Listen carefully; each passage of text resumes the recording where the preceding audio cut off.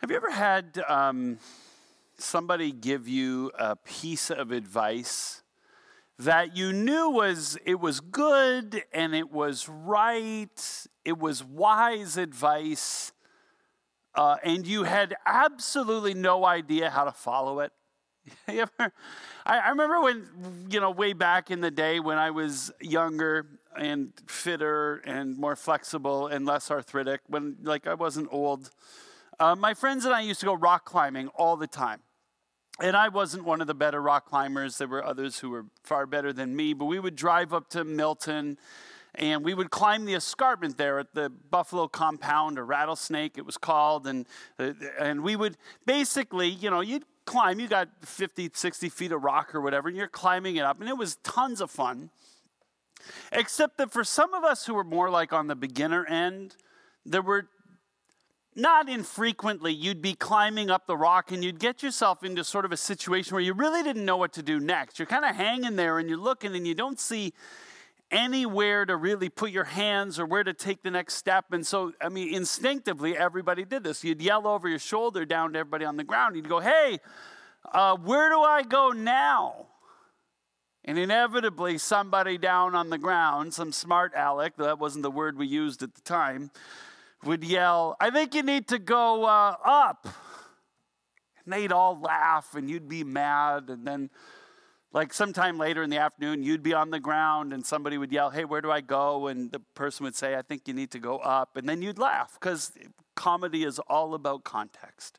But, or you'd be up on the rock and you'd been there for 20 minutes and your fingers are numb and your knees, your legs are shaking under the strain and you're getting tired. And so you yell down, hey, you know what? I'm done. I'm dying up here. And somebody down below would yell, well, what doesn't kill you only makes you stronger. And they wouldn't let you down. Yeah, well, you're like, you know what, you're right. If I can press on, I'll grow in my ability to climb. I literally don't have any idea how to do that right now.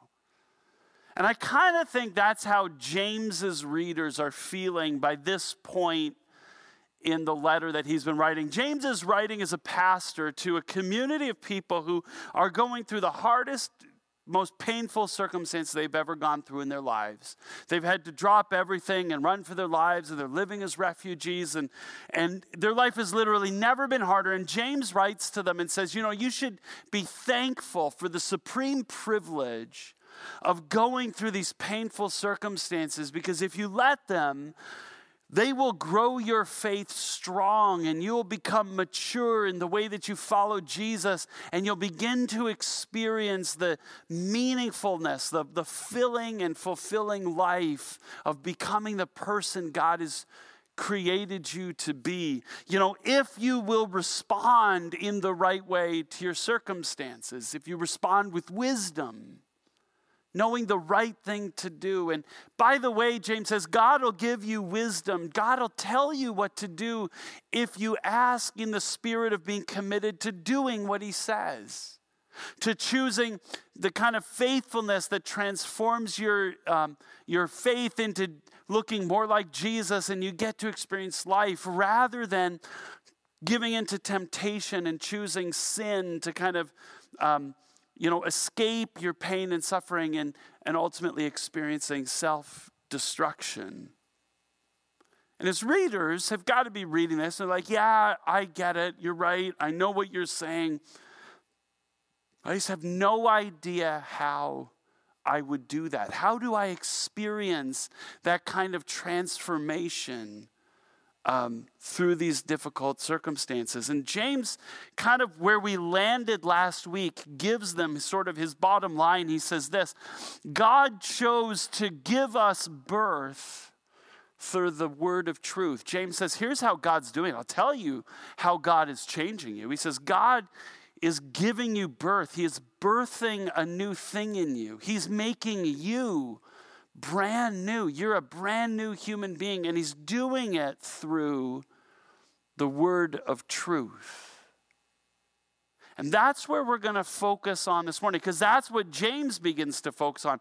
How does God transform our lives? Through the word of truth.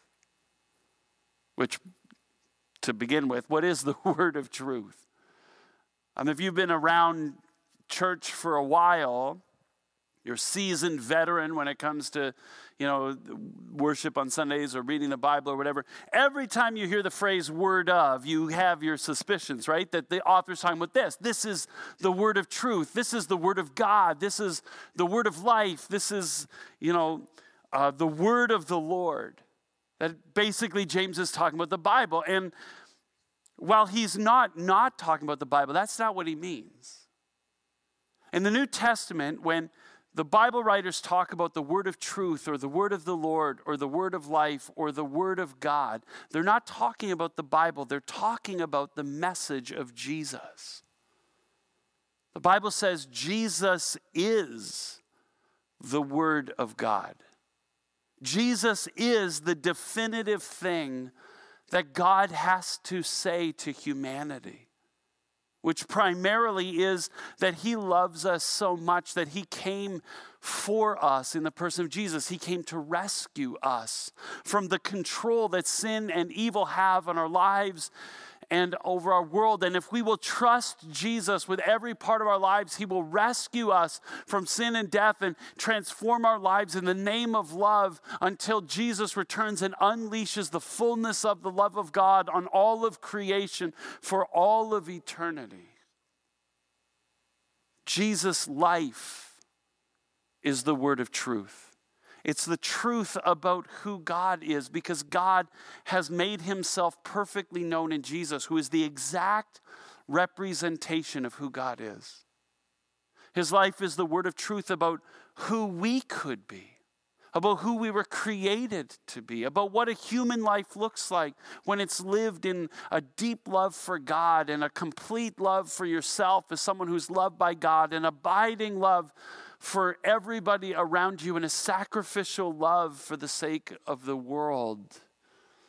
That's what Jesus teaches by his very life. And then his death and resurrection are the word of life. Through Jesus' death and resurrection, God offers us forgiveness for the times when we haven't lived in love for God and ourselves and each other in the world.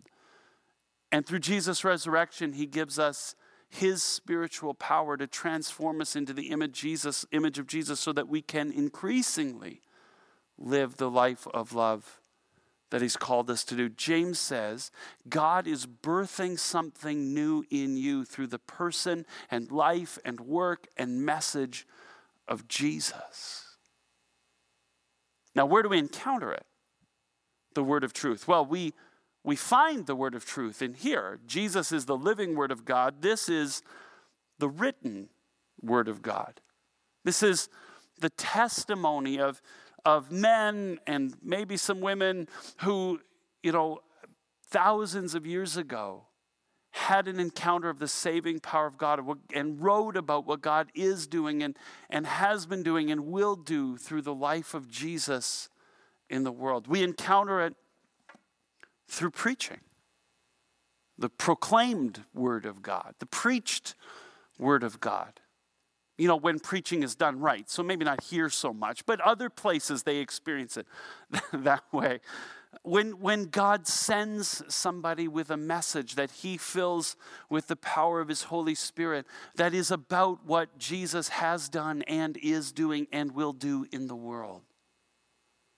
We encounter it in other ways. We encounter it in podcasts. We encounter it in worship music. We encounter it in books and blogs. We encounter it in conversations with deep-spirited friends who share or are searching out a faith in Jesus Christ. We encounter the word of truth through all of these areas. But James says we will only encounter the transformative work of God in our life through the message of Jesus if we come to it with the proper kind of attitude. You have to be a certain kind of person for God to be able to transform your life through the word of truth, through the message of Jesus in scripture and in preaching and so on.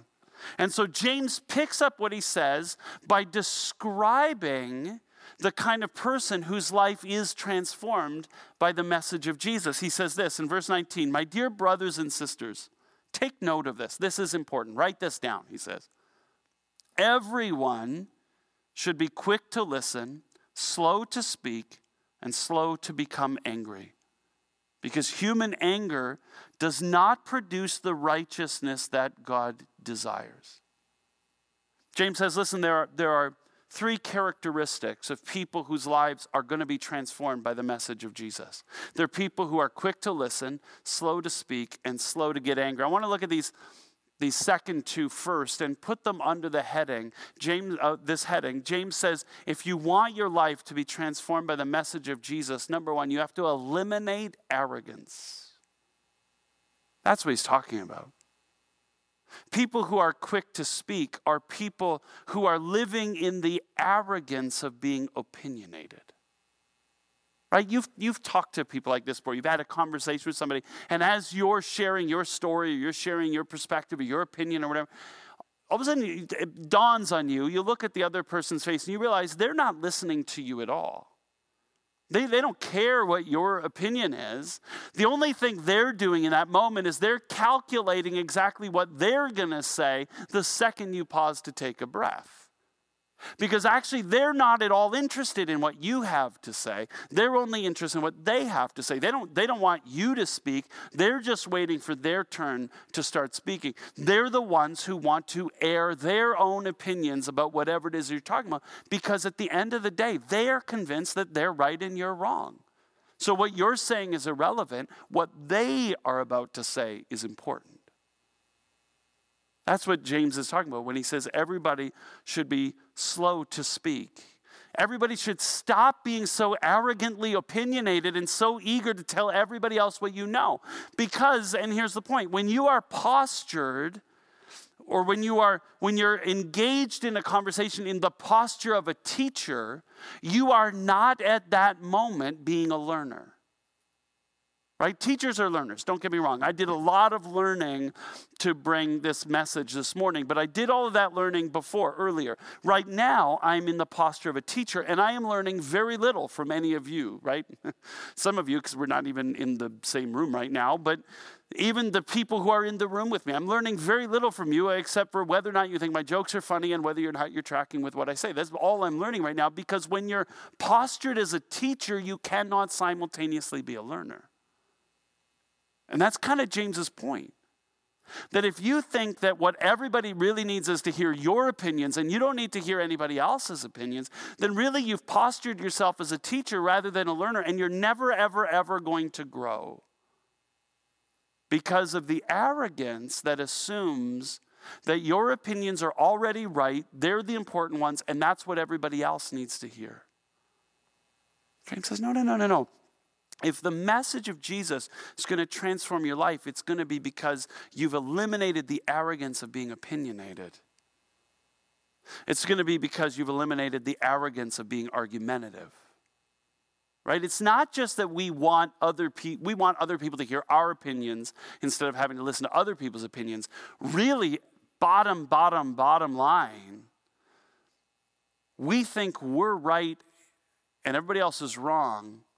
And when other people start to, passionately advance their own opinions, we actually get angry. And we feel like that's a challenge to a fight. And I get why. Faith is an important part of my identity. Arguably, it is the most important part of my identity. I'm a husband, I'm a father, I'm a son, I'm a brother. I'm a teacher, I'm a pastor, I'm a student, I'm all sorts of things. But the most fundamental identity that I have is as a follower of Jesus Christ. And when I get convinced that my identity as a follower of Jesus is tied up in me having right beliefs about what the Bible says, or right beliefs about what it looks like to live a Christian faith, when I get convinced that being right about what I believe is fundamental to my following of Jesus, then when somebody approaches me with a different opinion and disagrees with me and has the audacity to imply that I'm wrong and they're right, that isn't just two ideas being compared side by side. That is a threat to my identity. You are saying that I am an illegitimate follower of Jesus Christ. And what do we do when we feel threatened, right? We freeze and just ignore it, or we engage in flight. We run away, right? We leave the relationship. We leave the church. People have left our church, and some of them because they just don't like some things that I believe. Or we fight, right? We put up the dukes and we have it out to try and humiliate people who disagree with us, to try and bully people into agreeing with us, to try and punish people for having the audacity of suggesting that we're wrong, right? We fight about everything. The most imponderable thing to me about the Christian community is how much we fight about beliefs. And of course, have your own convictions. Hold them strongly. Don't be afraid to air them out. Don't be afraid to disagree with people. But the second that turns into the arrogance of being opinionated or the arrogance of being argumentative, you have turned it into something ugly. Well, in fact, James tells you what you've turned it into. Verse 21, he says, therefore, get rid of all the moral filth and the evil that is so prevalent. He's talking about the arrogance of being opinionated and the arrogance of being argumentative. He says, he calls it moral filth, and he says it's so prevalent. And by the way, James didn't even know about the internet. He didn't know about the comments section. Never read the comments on the internet. He didn't know about how nasty people can become online. He didn't know about Twitter and Facebook. And already he says it's prevalent. It's a million times more prevalent now. Opinionatedness, argumentativeness, fighting with each other about beliefs. He says you got to get rid of all that stuff and humbly accept the word planted in you, which can save you. This is what he means when he says be quick to listen. Let your first instinct when encountering the message of Jesus in the written word of God, in a sermon, in a podcast, in a book, in a blog, let your first instinct be to listen.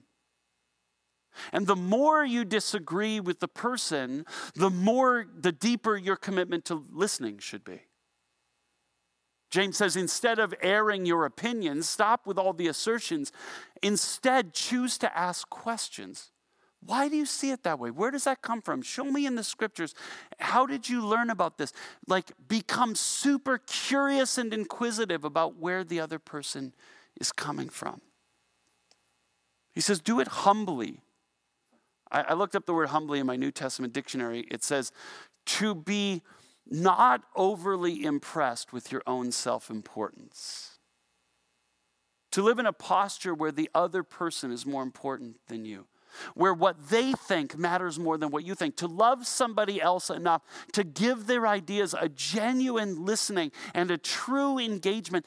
Asking yourself in humility, since this is a good and godly person, what can I learn from them about following Jesus? Paul Ricoeur, a philosopher, once said that it is impossible to come to understand anything except in the presence of a divergent opinion. You can only ever come to understand something in the presence of somebody who disagrees with you. So when you find somebody who disagrees with you, in humility, ask them a million questions and find out what you can learn from them. How to deepen your understanding from their different perspective. But here's James's point. The bottom line, James's point is, if you want the message of Jesus to transform your life, you got to care about what God says. You can't just care about your opinion, the convictions you already hold, the beliefs you already have, the way you already practice faith. You can't, because that's what we care about. We care about our opinions. We care about our lifestyle. We care about the way we choose to live our faith. We care about, getting to do things our way. We care about our rights. We care about certain things. But instinctively, we don't care to have our beliefs questioned or challenged. We don't care to have our lifestyle called into question. We don't care to have somebody suggest that maybe our choices might be sinful. We don't care to have somebody second guess the way that we're living our life, right? And James says, if that's your posture, that you're going to do things your way and you don't care what anybody else says, you don't care what the scriptures say or what the message of Jesus says, you're just going to cling to your opinions and perspectives and you're just going to keep doing what you're doing, you are never going to grow to maturity in faith. You have to eliminate arrogance and embrace humility. Quick to listen, slow to speak, slow to get angry, because when you get angry, nobody's being transformed into the image of Jesus. So how does that work? James says, well, yeah, you got to be quick to listen, but he says there's more than that. This is what he says in verse 22. Don't merely listen to the word. He just said, be quick to listen, and now he says, but don't only listen. He says, don't merely listen to the word and so deceive yourself. Do what it says. Anyone who listens to the word but does not do what it says is like someone who looks in his face in the mirror and then immediately after looking at himself, he goes away and immediately forgets what he looks like. James says, yes, you have to be a quick and eager and genuine listener when you encounter the message of Jesus in scripture or in a sermon or in a podcast or, in a book or a blog or wherever you encounter it. You have to be a quick listener, but listening is not enough. You have to do what it says. And he compares it metaphorically to looking in a mirror. He says, looking into the scriptures or looking into the message of Jesus is like looking into a mirror. Right? What's the point of looking into a mirror? I think some of us probably ask ourselves that question every morning. We look in the mirror and we think, what's the point? But the point, what do you see when you look in the mirror? You see two things, right? I mean, what you see is you. You see your image. You see the image of the person you are. You see everything about who you've been uniquely created to be. You see the you-ness of you, especially if your name's Eunice. Sorry, my wife will hate that one.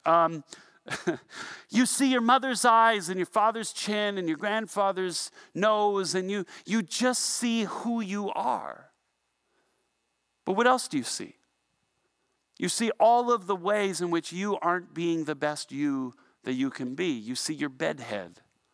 You see your acne. You see that you haven't shaved.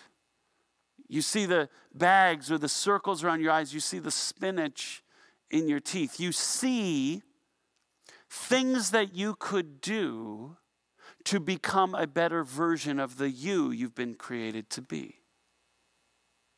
And James says that's exactly what happens when you look at the message of Jesus in the scripture, or when you're confronted with the message of Jesus in a sermon or in a podcast or wherever else. He says, really, you are seeing two things. You're being presented with the picture of who you were created to be, of the possibility of you, of what your life would look like if the power and the love of God were allowed to invade it and you became a person who was living increasingly like Jesus. You see the possibility of what life could be, but you simultaneously, you see the ways in which you're falling short of being the you you've been created to be. And you're being challenged with the question, what can I do right now to become more of the person that God has created to be with God's help? Because no one can do this without the forgiveness and transformation that comes through the death and resurrection of Jesus and the power of the Holy Spirit. So James says there's two things. There's two steps to looking in a mirror. Number one, you have to look, and you have to look carefully. And the same is true with the message of Jesus. Let's say if you're going to find it in the scriptures, you have to look. You have to be reading this thing, reading it regularly, reading it every day, reading it. There's reading plans. There's 1-year Bibles. And I don't care if you read through it a year. That's intimidating. Read it in 2 years or 3 years or 4 years. Who cares? It's not a race. Just be reading it every day. If you're not a reader, get an audio version and listen to it. Put it on in your commute or as you're going for a walk or a bike ride. Or just expose yourself to the teaching of Scripture. Bring a Bible to church on Sunday and follow along. Read for yourself. You have to be reading it regularly. You have to be reading it deeply. Not just content with the surface meaning, which, by the way, the meaning that we first get out of the scriptures is the one we're looking for, the one that already agrees with what we already believe. And so we have to ask ourselves the question, what else is there? How do I go deeper? How do I understand this better? And maybe even challenge some things that I've always thought are true. You have to invest the time in reading it deeply.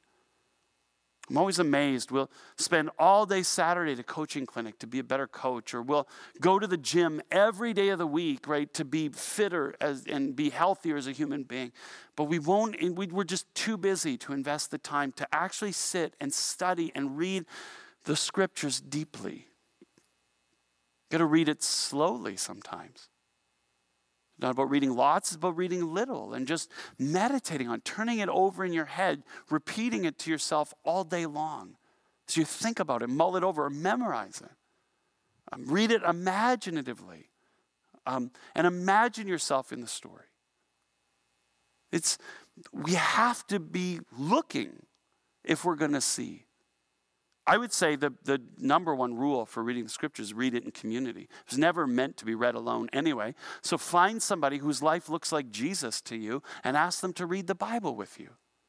Ask them to show you how to read it. Ask them to help you unpack it. And the two of you will read together. Reading in community. Reading in community with people you disagree with. Reading in community with people who are different than you in socioeconomic background and race and theological background. People who grew up outside the church and inside the church. Just find as many different people as you who see the scriptures differently and then read it together.